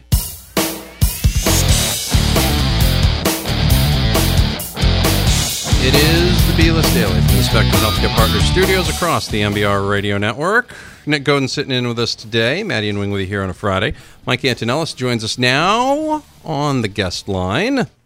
Mike, you saw a good one last night against Altoona, down 7-0 in a nice little comeback win there for the Sea Dogs. Yeah, it was great. They scored all their runs, all 12. They had 13 hits in the last 4 innings, and it really started with the bottom of the order. They got all the rallies started. Consecutive innings when they began their rally in the 7th and 8th. They had 3 straight singles, and it all came from the lower part of the order, and they got some weird breaks last night in that game, and it was fun to watch, and it just shows this club is a little bit different. They've made some changes, and they really battle in these games, and they never gave up last night, and they earned that win. That's fantastic. It's you guys have had quite a bit of weather stuff this week. You had a suspended game with Reading. Like, how many people were in for that game? By the way, for the Reading game, like Wing and I were trying to guess the attendance on that one. Like, I wasn't sure like how that one was. The game you had on Wednesday, where you had the suspended game and then you had the regular game. Yeah. So this is a little strange. The suspended game was Game 2 of a doubleheader that we were the home team from. That was a game they shifted from the series we lost with those guys. So the attendance for Game 1 on the 15th was actually 7,000. That was the paid attendance. But when we resumed everything on Wednesday, that attendance I'm talking about was Tuesday. Wednesday we had a delay before we started that suspended game, and there was a lot of kids there for 11:45. But by the time we started and got into Game 2, those kids can't stay that long. So they announced, I believe, let's see, I have my scorebook out, almost 7,000 paid, but there was not many of that in the ballpark when we got later in the day. Trevor Kelly did something that had not been done in a very long time last night. Yeah, he hit. It was Yeah, it was funny. We ran out of pitchers. We only had one position player, and it really worked out because you certainly could have questioned. I know people will question, well, why did they let him hit with a position player left, but we didn't have any arms left. So, you could take the gamble and let somebody hit with the game. The game was tied at that point. You let someone hit and then, maybe throw a position player. But I think they made the right decision. And, had the Sea Dogs not taken the lead, they would have just probably used the position player in the 11th. But I was joking with him after the game that he was arguing. It would have been funny if he got thrown out for arguing, and then the Sea Dogs would have had to use a position player in that bottom of the 10th. That could have happened. Mike Antonellis from the Portland Sea Dogs Radio Network. Mike, I'm a little nervous about they came out with the top 100 minor league baseball players, a list, and with Groom now being hurt, Sam Travis, I think, might have been on there. That's it. That's not good. Yeah, I do think there's ups and downs. I think it's more of a down if the big league team didn't have a lot of young guys, and I think that's first and foremost. I think they've graduated some of those guys that were top hundreds. You look at Benintendi, Mookie, Devers, Xander might have been. I don't even think Jackie was a top 100, believe it or not. But I think that's the good part if you want to take a half-full approach, is that their core really is young up there. So that's a good thing. It helps you replenish through the draft. And but, I certainly understand that. I think in the pitching end, you'd like to see more up there. And there's teams that are young in the big leagues, though, that do have some of those players in the hundreds. You've heard me preach this many times, that the Yankees they're in a good swing right now with what they're doing. And Justice Sheffield, I think, is going to pitch in the 23rd. Chance Adams is another, I think, top 100 guy. But, we'll see what happens this draft. I think the Red Sox, you're going to have some of these younger guys are going to get older quick, and then you want to see that draft replenish some of the guys you've lost. So you're thinking that if they re-sign these young guys, that we'll be able to replenish before we need these guys for coming back up? Yeah, I think it's an issue if you're not young in the big leagues. If you look at that core, Vasquez, Bogarts, Devers, Benintendi, Mookie, Jackie, that's pretty young. Even some of your pitchers with Barnes, you hope Brian Johnson, Bobby Pointer, Eduardo Rodriguez, those are young guys. I think it's an issue if you're not young, and so you have no help in sight, and that's how you get jammed a bit with free agents. So I give it a few years. You traded 8 guys for 2 pitchers on that club right now. You've made some trades to lose. If you take Thornburg, Kimbrel, and Sale, that's 12 players. Tough to keep, a pretty good farm system when you trade away that many guys, which, I don't have a problem with. Talking with Mike Antonellis from the Portland Sea Dogs Radio Network. Sea Dogs in action tonight. The other thing I've earlier in the year, Trey Ball was moved from the rotation into the bullpen. I got to watch him pitch over the weekend against Binghamton. Still looks like he's trying to figure things out. Where's he at in terms of his development right now? I think it's a work in progress. I think one thing you certainly want to see when a guy is converted to the bullpen is the velocity tick up, and it hasn't. And I don't know why that hasn't. It is an adjustment doing this. The routine you get in as a starter, it's just completely different. When you're going to pitch. It's not even that. I don't think guys. And as a reliever, you kind of know when you're going to pitch too, the way it is in the minor leagues. Just the way that the rotations work. If you pitch 2 innings one day, you're not going to pitch for a couple days. They don't really use guys back to back. So I think that routine he's probably used to, but it's just not throwing a lot and having to come in right away and command everything. And I don't think that's easy. Last night, he didn't look great early. When he came in, he allowed 3 inherited runners to score, but he did have a shutdown inning, which, believe it or not, it's 7-0. Had he not done that, who knows? Portland might not have come back in that. So I think you want to see the velocity tick up a bit. I think his other pitches have been pretty good, but, still where his fastball is and his delivery and his arm slot, he has to throw a little bit harder, and it's just not there yet. Talk of Mike Antonellis from the Portland Sea Dogs. Another thing this year, too, like what Yeah, it's so funny. Like, I'm always amazed when the other day I'm down there on Sunday and I'm throwing out the first pitch and I'm wearing my Expos jersey and hanging out. And all of a sudden, Frank Viola comes around the corner. He's the pitching coach for the Binghamton for Binghamton. And he goes, "Man, I haven't seen that jersey in a long time." Like, how many random ex-major leaguers are just floating around Double-A? Like, I don't think people realize who's coaching a lot of these teams. Like, Frankie V was like a primetime player back in the days, and now he's the pitching coach. I mean, Paul Abbott pitched in the major leagues as well. There's a wealth of knowledge running around the minor league ballparks right now. Yeah, I actually do talk about that a lot. I think it's great. I really do. A few years ago, speaking of Binghamton, in back-to-back years, they had Tim Tuffle and Wally Backman there as managers, and those guys platooned in '86. And you go down that wormhole of what happened in '86. Those guys platooned, and in Game 1, Tim Tuffle made an error that allowed the Red Sox to score the only run and win. And it's really weird. Frank, by the way, we had our Mother's Day 5K, and he came out early, and I actually just bumped into him, and he was asking me what was going on, and he was so taken back that we did something like that for cancer research, and he came out and watched. But there's tons of them. There's a lot of roving instructors that are ex-big leaguers, but there are a lot of coaches that are good big leaguers. Trenton's Jay Bell, former big league shortstop. And I think that's a part, that you bring up that people don't realize, that there's a lot of coaches that are big leaguers, and some of them are pretty damn good. Talking with Mike Antonellis from the Portland Sea Dogs. Jansen Whitty's been hitting since he's been back in Portland. Yeah, so they've added 3 guys here that I just did the numbers. They're hitting .437 between Chad De La Guerra and Jansen Whitty, who were in Pawtucket, and they were struggling up there. Whitty was more hurt and wasn't playing.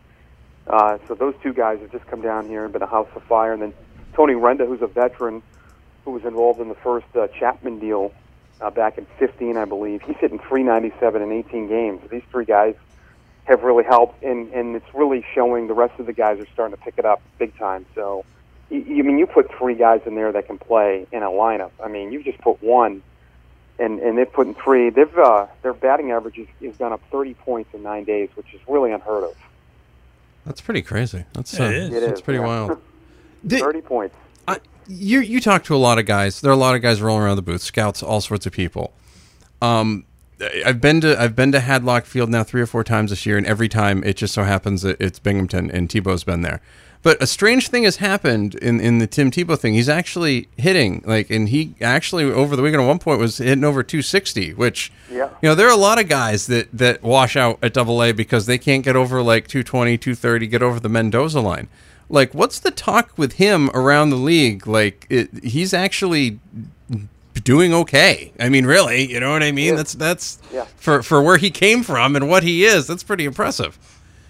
I agree. I still think what Michael Jordan did was too. I mean, I know he's considered a failure, but I mean, come on, the guy, he didn't play till I think Little League, and I mean, he was getting hits in Double-A. I mean, in Double-A at the time, you had guys that didn't leave. I'm not saying it was harder then, but I think it's great. I mean, I know he's older, but it has nothing to do with it. I mean, it's still reps. I mean, he hasn't played at this level ever. This is a huge separator, and he's such a competitor, and he's a good athlete. And I never knew he was a good baseball player, but he's not a great outfielder yet. But a lot of guys that haven't played a lot of outfield professionally aren't, and I think it's great. I know there's a lot of the big talk now is whether his impact is helping attendance, which I just don't even get into. I think does it really matter? I mean, I think people are going. It might not be the same as the South Atlantic League, but I think the fans in Portland really liked it. I noticed a huge cheer when he came up, and he's got 4 home runs. He is striking out a lot, but there are a lot of guys that do here, so it's a good story. I mean, there's a lot of people. I think more if you went and did percentage, more people want him to fail, and that's how it is. It's going to be, I guess, with him. But he's a terrific guy. He's done 2 press conferences at our place, and he's it's a good story. I think it's good for the league. It's good for baseball. It brings a lot of attention. It's a sad commentary, isn't it? That the guy's a quality guy. Everything that you read from everybody, and people want him to fail. And some of the biggest jerks you've ever seen in your life, people they're all excited about him and cheering him on, and it's crazy. Yeah, I know. I scratch my head with these things, and maybe they think it's not real, but it is. I mean, I just seen him interact. I mean, he does some really amazing things for charity, and I don't really think he's taking a spot from everyone. I mean, people who say that, I mean, there are guys that are filler guys everywhere, and there are guys that get drafted based on some favors and all that. That happens. Everybody knows that. And I really do think, psychologically, I think it's good what the Mets are doing. I'm not saying that they don't think he can play, but that has to really motivate guys, and I think he's just a good mentor to have around. And seeing him grinding and riding buses when he doesn't need to do it, I think it's going to help his teammates. And they're playing better, too, and I'm not surprised. I bet he's been a pretty good influence on a lot of those players. Mike Antonellis is the voice of the Portland Sea Dogs. He joined us today while they're on the road. Mike, thank you very much. Anytime, guys. Appreciate it. We'll talk to you soon, man. Thank you very much. Yep, sounds good. Thank you. That's Mike Antonellis from the Portland Sea Dogs here on the BList Daily from the Spectrum Healthcare Partners Studios across the MVR Radio Network. That's good. That's an interesting, I'm sure it's fun to call the games, to be around the players and the whole atmosphere. You get to learn a lot about them, minor league baseball, find out about them and whatever. I do think there's a little bit of a grind to it, though. They're on the road a lot.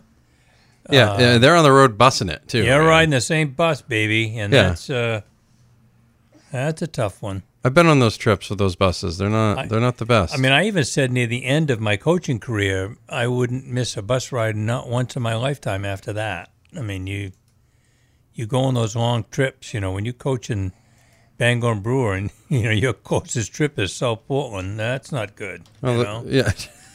That's a long ride, baby. And of course, we used to do them on a big cruise, your custom cruisers, Bangor and the Rustic line, but the Greyhound, not so much anymore. They're all riding the old yellow cruiser. With the nice, comfy seats, Yeah. Nice, comfy seats. It's good. It's good stuff. I used to sit in the front seat, though, so because you got that rail in front of you before the stairs. You can lean. If you lean just right, and lay your head on your arms, you'd be surprised. You get tired enough. Any good bus stories, Nick? Anything from back in the day? Not really. No. Nothing? No. I wasn't the athlete at all, so I never really had that opportunity. Maybe a few times. I just remember the only story I really have is I played, I think, JV basketball.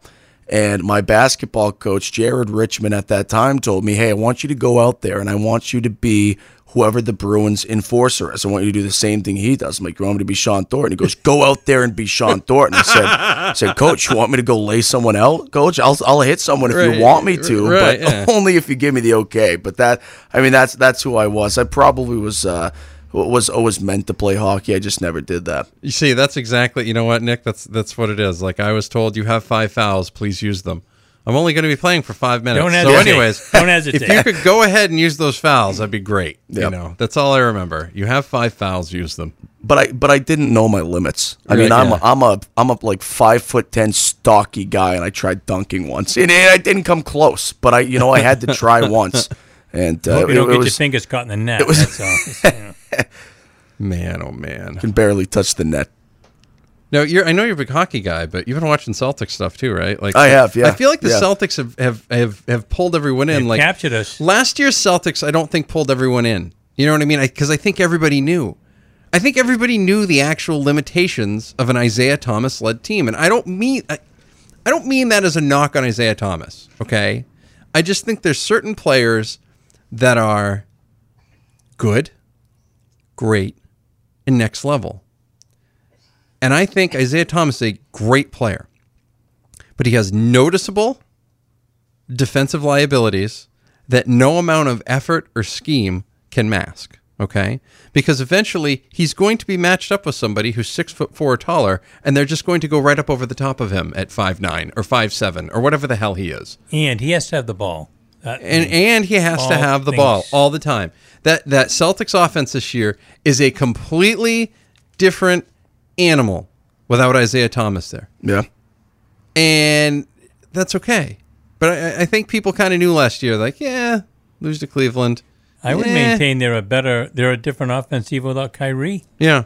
I think it's actually more diverse without Kyrie, because when Kyrie's in there, you knew you could count on him to either get a nice shot off or go to the hole. And let me ask you this: it's spread all over.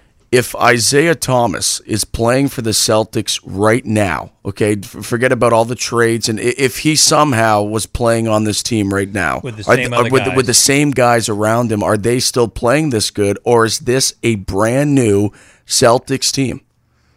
I think it's brand. I don't think they'd be where they are now. To me, I agree. Yeah, I don't. They would if they had just kept everybody. No way. No. I think the level of Kyrie. I think he's done a really good job as a leader on this team. Well, and I mean, you see him on the bench for every game. You see him talking. You know he's texting them. He's telling them things like DeMarcus Morris. You know, Maddie said this before. We like him. He's made such a difference, and nobody wanted to see Avery Bradley was whining. Oh, we want Avery Bradley to stay. No, Morris has made a tremendous difference. Avery Bradley's another guy. He was a 6'2" tweener guard. Yeah. He wasn't quite a point guard. He wasn't quite a shooting guard. But boy, he could play really good defense, except for when he played Kyrie Irving, because he couldn't lock Kyrie Irving down. And I've read multiple articles, and they've all said the same thing. That's right. And if you watch it with your eyes, and you compare this last year to this year, Cleveland misses Kyrie more than the Celtics do right now. Oh, yeah. Oh, no question. Because they don't have that other option. LeBron's always going to get his. But is Love going to get his? Now, Love might be a different player at home, and I could totally get that, okay? And you saw this with Houston the other day. P.J. Tucker was a different player in Game 2. He's soft. He's soft. He may get 25, but he's soft. Everyone else is soft on that team, too. Like J.R. Smith, soft. And George Hill, soft. Look at the difference of Jaylen Brown last year and this year. Different guy. He's killer mentality. He's in a system where he's been developed, and he just keeps getting better and better. Tatum for the first part of the year to today. Rozier. We saw a little bit of that in Rozier last year when he got chances to play. A little inkling that, boy, this kid's pretty good. And, boy, is he, Maddie's point is that will they be able to keep him? Right. Because this is the time, if you're going to trade him, this would be the time, unfortunately.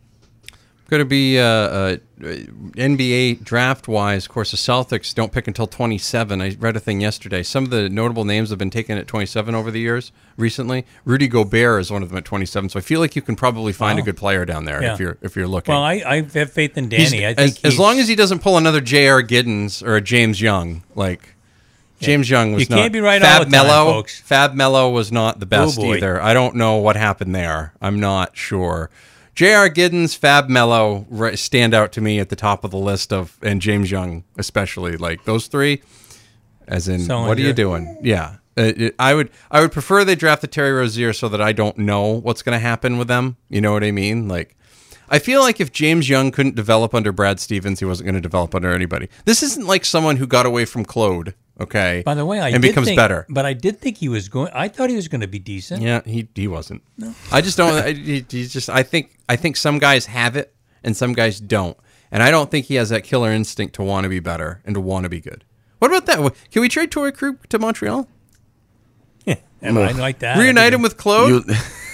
Well, he'd be pretty bad if he goes back in that system. Torrey Krug. I mean, that would if you trade Torrey Krug. If you trade Torrey Krug, well, the thing is that if you look at Ryan Spooner, guys like Torrey Krug, I think those are guys that Claude wanted gone as a coach for the Bruins. I mean, but the thing is, I think that the issue with Claude Julien, he's still one of the better coaches in the league, but that league is transforming quickly. It's the style's going from defensive minded. If you look at the Bruins when they won the Cup, it was a hard nosed team. It was very defensive minded. You go to LA the next year when LA goes and wins the Cup. It was the same structure as the Bruins. They just took the same exactly. Now that's not the NHL today. Claude couldn't have coached his team this year. Oh, no. I mean, no way. First of all, he couldn't have stood it. All those young kids. They would have been gone, had wouldn't they? Nervous ticks. Oh, yeah. It would have been so bad. They would have traded at least 3 of them for Benoit Pouliot again. Oh, yeah, so they would have seen what happened there. But no, I think you're completely right. I don't think that if Claude Julien's the coach of the Bruins in 2018, I'm not even convinced they do make the playoffs. I don't think they do. Because Bruce, think they're 500. And I think another important thing to mention is the fact that a lot of these young players who come up through the system had a lot of experience with Bruce Cassidy. Bruce Cassidy was, of course, the coach of the Providence Bruins. So Bruce Cassidy implemented a system from transition game, defense to offense in the minors, and then when he got called up, Bruce Cassidy and all those players did as well, you were able to implement that same transition game in the big leagues. I was telling Maddie yesterday or the day before, Blake Wheeler, former Bruin, Riley Smith, coaches, Peter Laviolette, and Mike Sullivan, all ex-Bruins. You've got Colin Miller over there in Vegas. I forgot Colin Miller. That's right, with Las Vegas. Yeah. There's a lot of them. Oh, and then there's that Subban guy. The one? Malcolm. Yeah, Malcolm Subban, yep. Haven't seen him in the playoffs. Did you see the... haven't needed to. The clip where the two sons of the Humboldt junior hockey team... Oh, right. The sons of the coach that was killed were in the stadium in Las Vegas last night, or the night before. And before he even got all his pads off... it was Fleury, Marc-Andre Fleury. Was in the locker room, still in his pads, putting a helmet on him and sitting down and spending an unbelievable amount of time with them. Yeah. I hear it all the time. Just because he's a nice guy. And I don't want to turn people into hockey people, but hockey dudes are the best dudes. They really are. I remember I've been at 2 Game 7 losses for the Bruins. One against Carolina, one against Philadelphia. The one against Philadelphia was after they blew a 3-0 sweep. Yeah. And you usually walk in, you walk into a locker room after a baseball game, after a Major League Baseball game, and even after a minor league baseball game, like, people are not happy. Like, they are just not thrilled. Like, I wouldn't be either. You have a rough day at work. Yeah. You get your junk kicked in. You're probably not real excited about life. You know what I mean? But hockey guys, man, they answer all your questions. They do their thing. I mean, you occasionally get one that's a turd bag, but I'm sure you get that everywhere. But hockey guys are just... They say that those are the best guys for going to hospitals and doing all that community work, too. It's just part of who they are. Right. I think to be a guy that has been used to getting up at 4:30, 5 o'clock every weekend morning and sometimes during the week just to be at practicing games, it's a different kind of a cat. It really is. Very different type of cat. Well, yeah, very different type of cat. I mean, well, Nick, I'm sure I saw a lot of the stuff that you would post online. Like, you were out, as you mentioned, Oliver Ekman-Larsson's one of the best defensemen in the NHL is driving around in a golf cart. Like, I'm sure you guys did stuff like Habitat for Humanity and things like that out there. I'm sure guys were out doing stuff, right? Well, so the thing about Arizona specifically, it's on a next level family type of community there. I mean, these guys, these athletes in Arizona aren't necessarily treated like superstars. So you would see guys like Oliver Ekman-Larsson. We built a playground in under 6 hours for a local community school. Wow. And all of the players showed up, and it wasn't necessarily something they had to do, but they showed up anyway, and they started building the playground. And these star players, they've got a game tomorrow, but here they are hammering different playgrounds into the ground. So I mean, it's in Oliver Ekman-Larsson specifically, very easy to talk to. I mean, all of these community relations events that I do, I'd be sitting there getting work done, and it was almost like, hey, Oliver, can you leave me alone for a second? I've got some work to do. You know what I mean? These guys are so nice. They'll try to chat with you. And then Zach Rinaldo. We all know who Zach Rinaldo is. And I have to say, and I can't necessarily say the stories, but he is exactly what you'd expect him to be off the ice. The guy's a riot. We will have more of the B-List Daily, fourth quarter around the bend. Spectrum Healthcare Partner Studios across the NBR Radio Network.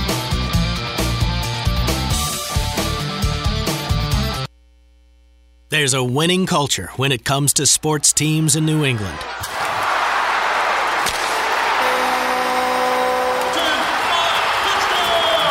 And now there's a new winning team to add to the list. Spectrum Orthopedics, an all-star roster of orthopedic experts delivering top care right here in your backyard.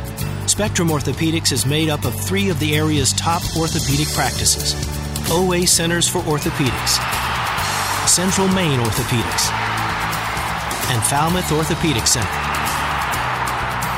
Spectrum Orthopedics makes it easier for physicians, surgeons, sports medicine specialists, and clinical staff to share resources and work as one, making patient care efficient and more affordable. To learn more about Spectrum Orthopedics and connect with a provider in your area, Visit SpectrumHCP.com/ortho.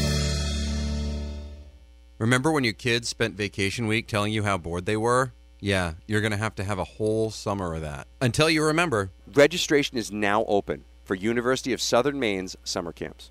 They've got basketball, they've got soccer, they've got ice hockey, and they have a ton more. I haven't even scratched the surface on this. Find the registration links now. Go to usm.maine.edu. That's usm.maine.edu and search summer camps. University of Southern Maine summer camps, where kids should spend the summer. We believe in better. A better way to invest, a better way to serve you, and a better result. At Frisbee & Associates, we can help you determine how much risk you're taking, red flags that could be potential problems for you, how much you're paying in fees and commissions, potential tax liability, and how to address Social Security. For your free consultation, call Kevin Frisbee at 241-7430. Frisbee & Associates is located in Rumford, Brewer, and in Lewiston at 656 Main Street. Call 241-7430. Online at frisbeebenefits.com. See something? Smell something? Do something. When your basement or crawl space smells, don't ignore it.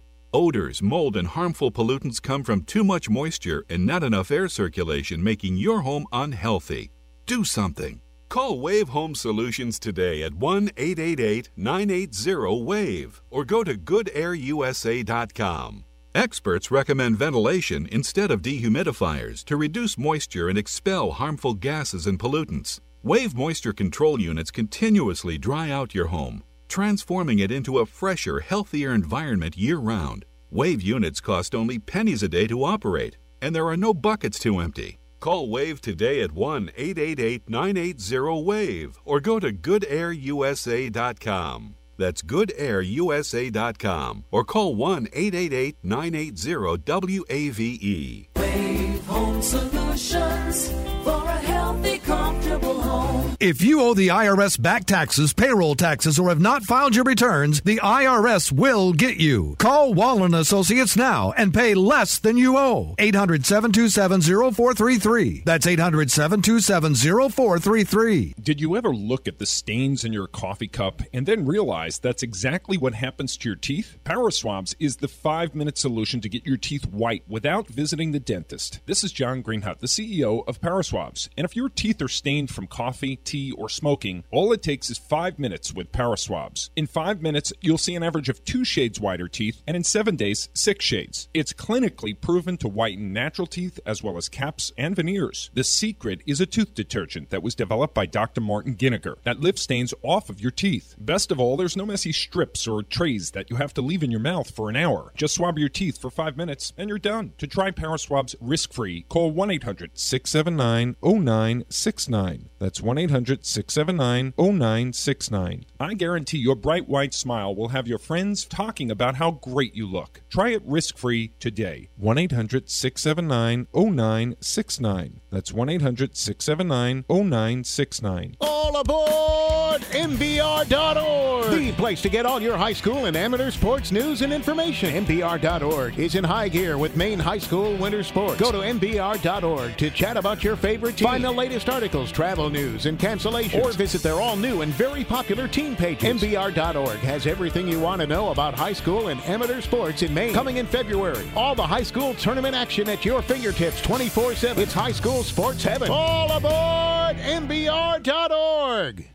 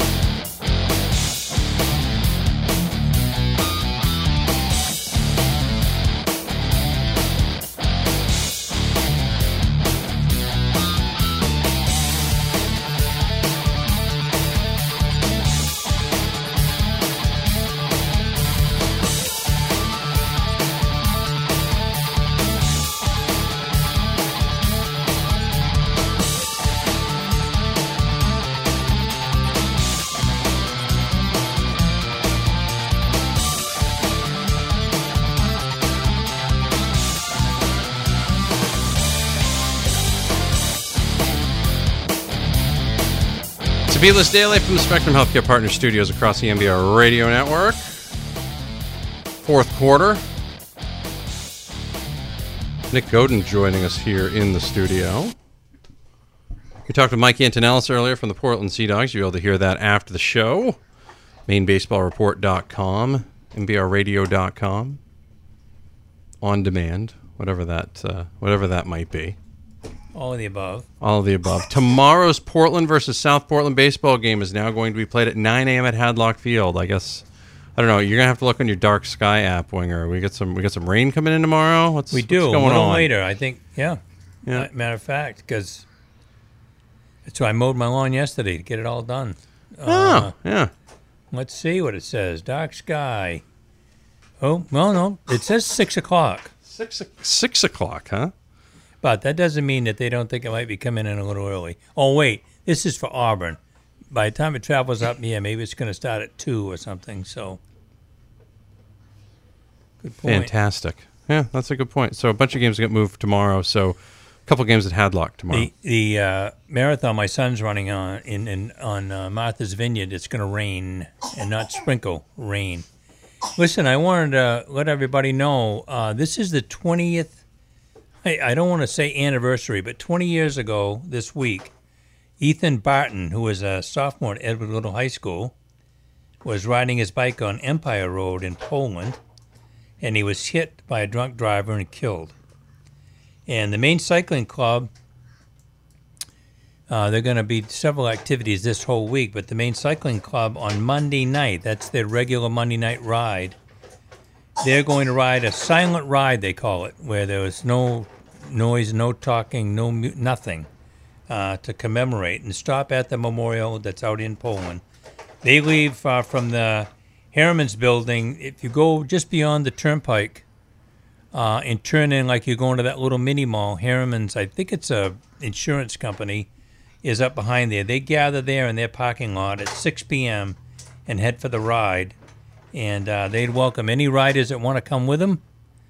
I think they maybe even have some helmets available, but mostly they just like to see people come and honor of a bike accident. And it's a silent ride. 6 o'clock on Monday from Harriman's. Excellent. See, and that's what this is here for. That's what this is here for. It's a good group. They do a lot of good things. They have bike rodeos. They do all kinds of things to get kids interested in how much fun biking can be, bike safety. They've had the police involved with, showing kids what the rules of the road are, and they do it also. They've had a couple of things that were really fun. We went to Massachusetts, to Boston, to see one, but they did one. Oh boy, and I'm going to forget the name. They did it in downtown Lewiston, around the where the water, what do they call that? Where the water runs down through. It's what do they call it? Anyway, they just go round and round, and I mean, they're going so fast. It's incredible that they can make the corners and stay on their bikes and not tip and skid and everything else. And anyway, they do a lot of fun things, and it's a good group. It really is. They have a Thursday night ride where let's say you've never ridden on a bike or not sure about biking. You can come on Thursday. They meet at Bates. Same thing, 6 o'clock. And my wife actually does that, and she and a couple other people will take 4 or 5 brand new bicyclists out and kind of get them through it and see what it's like. People get all nervous riding on the road when there's traffic. People want to ride in the sidewalks, which is not appropriate. So, anyway, it's a good group. They really do a lot of good community activities. Scores from around the area yesterday. Edward Little lost their first baseball game 3-1 to Bangor. Oh, so Bangor's not giving in. Bangor not giving in. St. Dom's looks like they're getting back on track. They won yesterday over Maranacook 2-0. They're now 8-4 on the year. So it looks like they'll be. And Maranacook's good. Yeah, they're only going to be. They've only got one senior on that St. Dom's team, so we'll see what happens with that. Noble, of course, was written about in the paper yesterday, so they lost. And Wyndham was written about in the paper yesterday, so they lost. So Looks like I feel like everything's going to shake out this year. I almost feel like Class A baseball is kind of going to be like how it's been the last couple of years. Same thing with softball. Like we talk about everything that happens during the year, and then everybody flips the switch in the playoffs, and it's going to be Bangor Falmouth in the baseball. Bangor's number 4 last year because we did the playoff game over at Oxford Hills. Yeah, they came out of the woodwork and shut them out and looked like $1 million. Yeah, like the whole new team. I mean, Aren't there's a big gap. Four-time defending state champions. Yeah, 4-time after last year. So. I told you that my first high school baseball coaching job, I spent 2 years at Bangor as Bob Kelly, the great Bob Kelly. I think he was the coach here for 40 years. The great Bob Kelly. I was his assistant for 2 years. And the guy was an absolute magician, genius. It was more fun. I never had so much fun coaching with him. I called it organized chaos. I couldn't have coached the program the way he did. I didn't when I was a baseball coach, but he was fantastic, and kids loved him. They learned baseball. And anyway, that program's been good. They've only had, up until they just changed coaches, they've had the same two coaches for 60 years. I think it's something like that. Wow. Kel was there almost 40, and I think the other guy that just left was there 18, something like that. I mean, just talk about continuity of program. Yeah, you don't see that often. No, coaches come and go like crazy these days. And that happens all the time now. All right, Nick. I don't know if you're a draft expert, but Bruins don't have a first-round pick because of the Rick Nash deal, so that worked out great. Thank you very much. Yeah, that was great. That worked out tremendously. But they had to do something, so I guess trading the 27th overall pick or whatever is fine. But what do you want to see them do in the draft this year? Well, they don't really need to do anything specifically. I mean, the Bruins are sort of in the situation as the Celtics. They don't have as many assets, but when it comes to the NHL, they're one of the best teams with assets and prospects, so they really didn't need that first-round pick. I was a little more skeptical about sending Ryan Spooner, despite the fact he didn't play great. There may have been another deal that you could have made with Ryan Spooner, maybe for a defenseman. But yeah, I mean, in the draft, I guess just some more depth, maybe a little more depth. You know what they need? They need a solid goaltender prospect. I mean, you've got Swayman at University of Maine, and he played incredible this year. But you got to have more Swayman and McIntyre. McIntyre's decent, McIntyre's not bad either, but I still don't know if he's starter caliber. You know, I would like to see another goaltender prospect. It's hard though to draft goalies early in the NHL draft, so it might be a later pick. They've got just this 1 second-round pick, I believe. Yeah, I think that's how that works this year. Yeah. So let me look that up real quick. Shall we? I mean, they've got Forsback, Carlson. They've got Anders Bjork will be back. Well, Zarnik, Austin Zarnik just came out and said today that he's still weighing his options. Either he's going to re-sign with the Bruins, or he's also very much considering going to free agency. Oh boy! I don't think that the Bruins have the money to sign him right now, just for the simple fact that you're going to have to re-sign Jake DeBrusk. You're going to have to re-sign Danton Heinen, Charlie McAvoy, Brandon Carlo. You know, I'm not sure. I think Austin Zarnik is NHL caliber. I think he's ready to play in the NHL. I am not convinced that there's a whole lot of room with him on the Bruins. See, I think the NHL Players Association hurt themselves.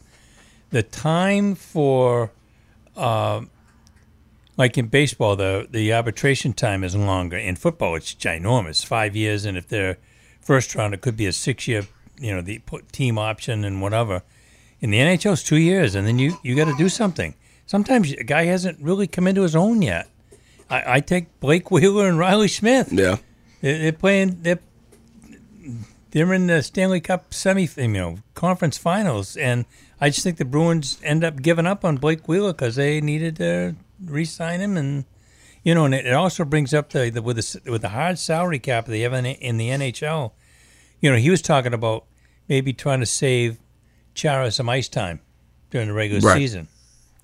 Have that night where you just sit out. Well, that other guy that's going to come in and play, he's got to be under contract, and it counts for the salary cap. Yeah, and you can't have 4 or 5 guys sitting around. You can't afford it. Well, that's why the Bruins need another top 4 defenseman, because you can't sit Zdeno Chara and put in Nick Holden and expect them to play very good. You know what I mean? At that point, I'd rather right. So at the same time, I guess right now the Bruins have to consider, yes, we don't want to go 3 or 4 years without using a first-round draft pick. They do have the assets to be able to sustain that, but at the same time, you do have a lot of these young rookies who you do have to pay, but you also maybe want to sign John Carlson from Washington if he goes to the market. Maybe shed some cap space, and if John Tavares doesn't stay in the island, you kind of have to at least give him a call and inquire about how much it would take. If John Tavares is willing to take $12 million from the Bruins, I say go for it. Well, you got the same thing with Carlson from Ottawa, the defenseman. Yeah, Erik Karlsson, yeah. They're never going to afford him, but, you never know. Well, it's funny, because if there's any defenseman that's likely to be traded at this draft, it could very well be Erik Karlsson. Just before the draft. Before the draft, or on draft day. And that would be probably, that. I'm trying to think, but that might be one of the biggest trades in 10 to 20 years, trading Erik Karlsson. Who are you thinking? Let's assume they're not going to re-sign Rick Nash. If they do, I'm going to be peeved. Yeah. I don't know about Riley Nash. I think he wants to weigh his options. He's a good player. But you're getting in Chris Kelly territory with Riley Nash. No question. I mean, he's down that other side of that. So, who of the other Bruins are you willing to trade to get that top 4 defenseman? Are you willing to trade Krejci? Absolutely, but it's not going to happen this year. It would have to happen next year, because Krejci still has 1 year left in his no-move clause. So if you want to trade David Krejci for, say, Carolina, which is, they have 3 defensemen in Carolina. Carolina came out and said they're willing to trade everybody but Sebastian Aho. Right. Bruins don't need Sebastian Aho. They need their defensemen. Hanifin. They need Justin Falk, or they need Slavin. But David Krejci is probably one of those players you could send and do a deal around, but he's not going to want to go to Carolina. You know what I mean? If you wanted to trade David Krejci, a pick, Heinen, maybe even DeBrusk or Carlo over to Arizona to get Ekman Larson, Krejci's not going to go to Arizona. I don't want to trade DeBrusk, to be honest. Trust me, I wouldn't either. He, in my opinion, if there's anybody on the Bruins that's untouchable, it's Tuukka Rask, Jake DeBrusk, Patrice Bergeron, Brad Marchand, and McAvoy. Other than that, I mean, there's definitely options. Yeah. I read it. Now that we've solved the Bruins problems. It is, by the way. I got your picks going. All right. 2nd, 3rd. The 3rd is from Nashville. 4th, 5th, and a 6th. 4th, 6th, and 7th. The 5th rounder went to the Jets as a result of that Drew Stafford trade from 2017. That's right. The old Drew Stafford trade that. I will have to say, I thought in the Stanley Cup year, the Stanley Cup year, it was excellent. The Chris Kelly, he was just what they needed. Right. The 3 guys they picked up right at the end, Beverly and whatever, they were great. It made a difference down the stretch. And I think this year, Sweeney tried to do that.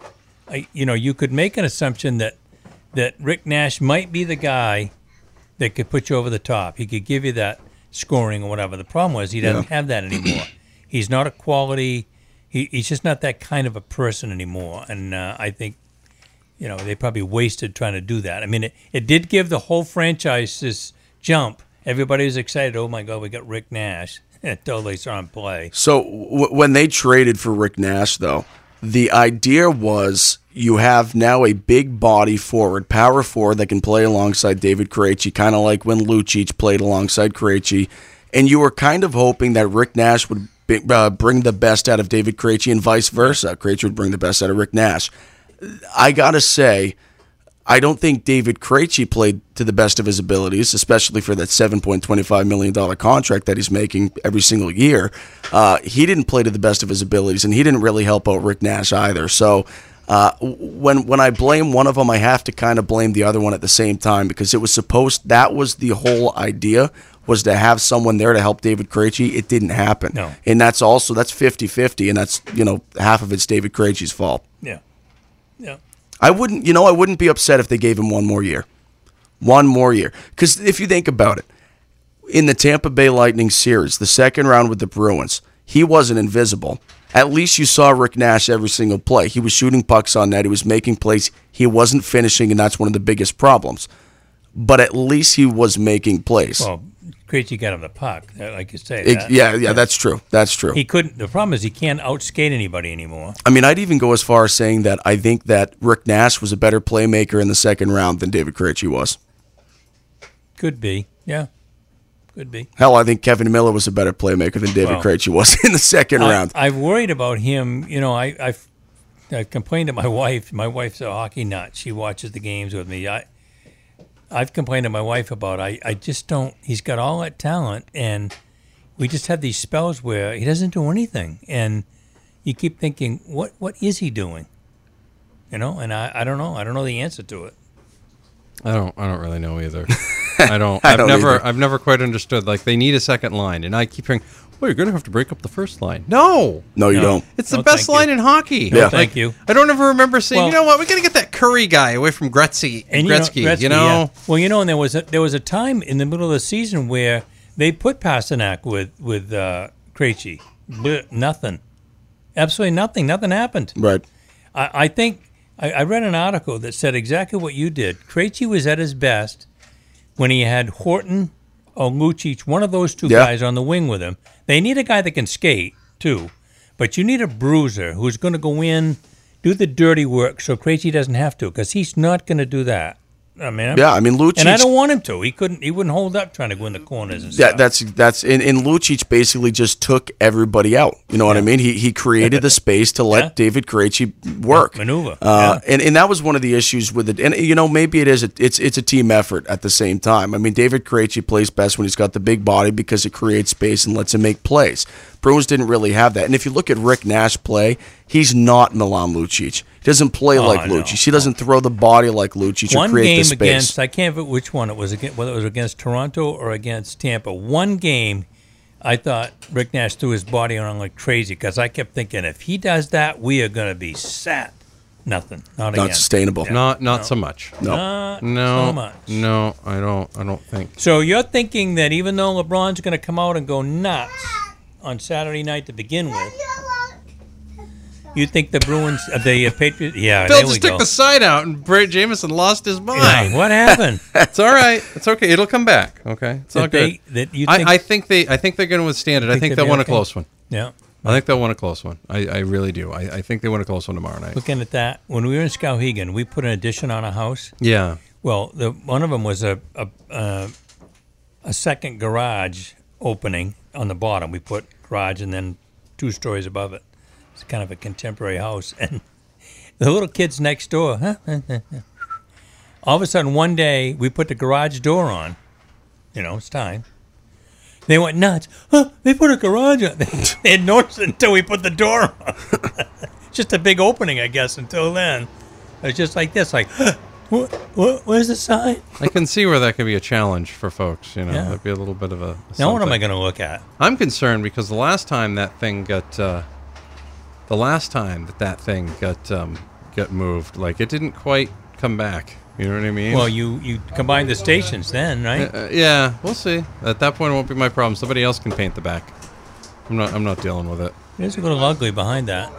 Yeah, it's a little bit. They peeling paint and stuff back Well, there. I mean, they had like the oldest sign there in the history of time, and it had to come off. So, we need one for sports time. Right? Yeah, we're gonna need one. We're gonna need a sports time sign anyway. So I guess it was time to remove that, right? Yeah, I agree with that. 2 smaller ones, or what are we doing? Maybe. there? I think we should probably just get 2 smaller ones, right next to back. You know, next to back, maybe. You know, I like that. That's a good idea. So you're calling a sweep? I'm calling a sweep. Wow. Call the sweep. That's amazing. That's almost like I'm as shocked as when John Williams told me yesterday that he thinks Vegas is winning the cup.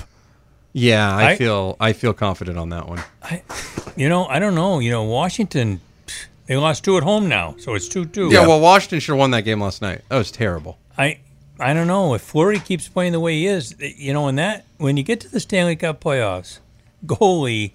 It's not the answer. It's like pitching in baseball, but you're not going to win without one.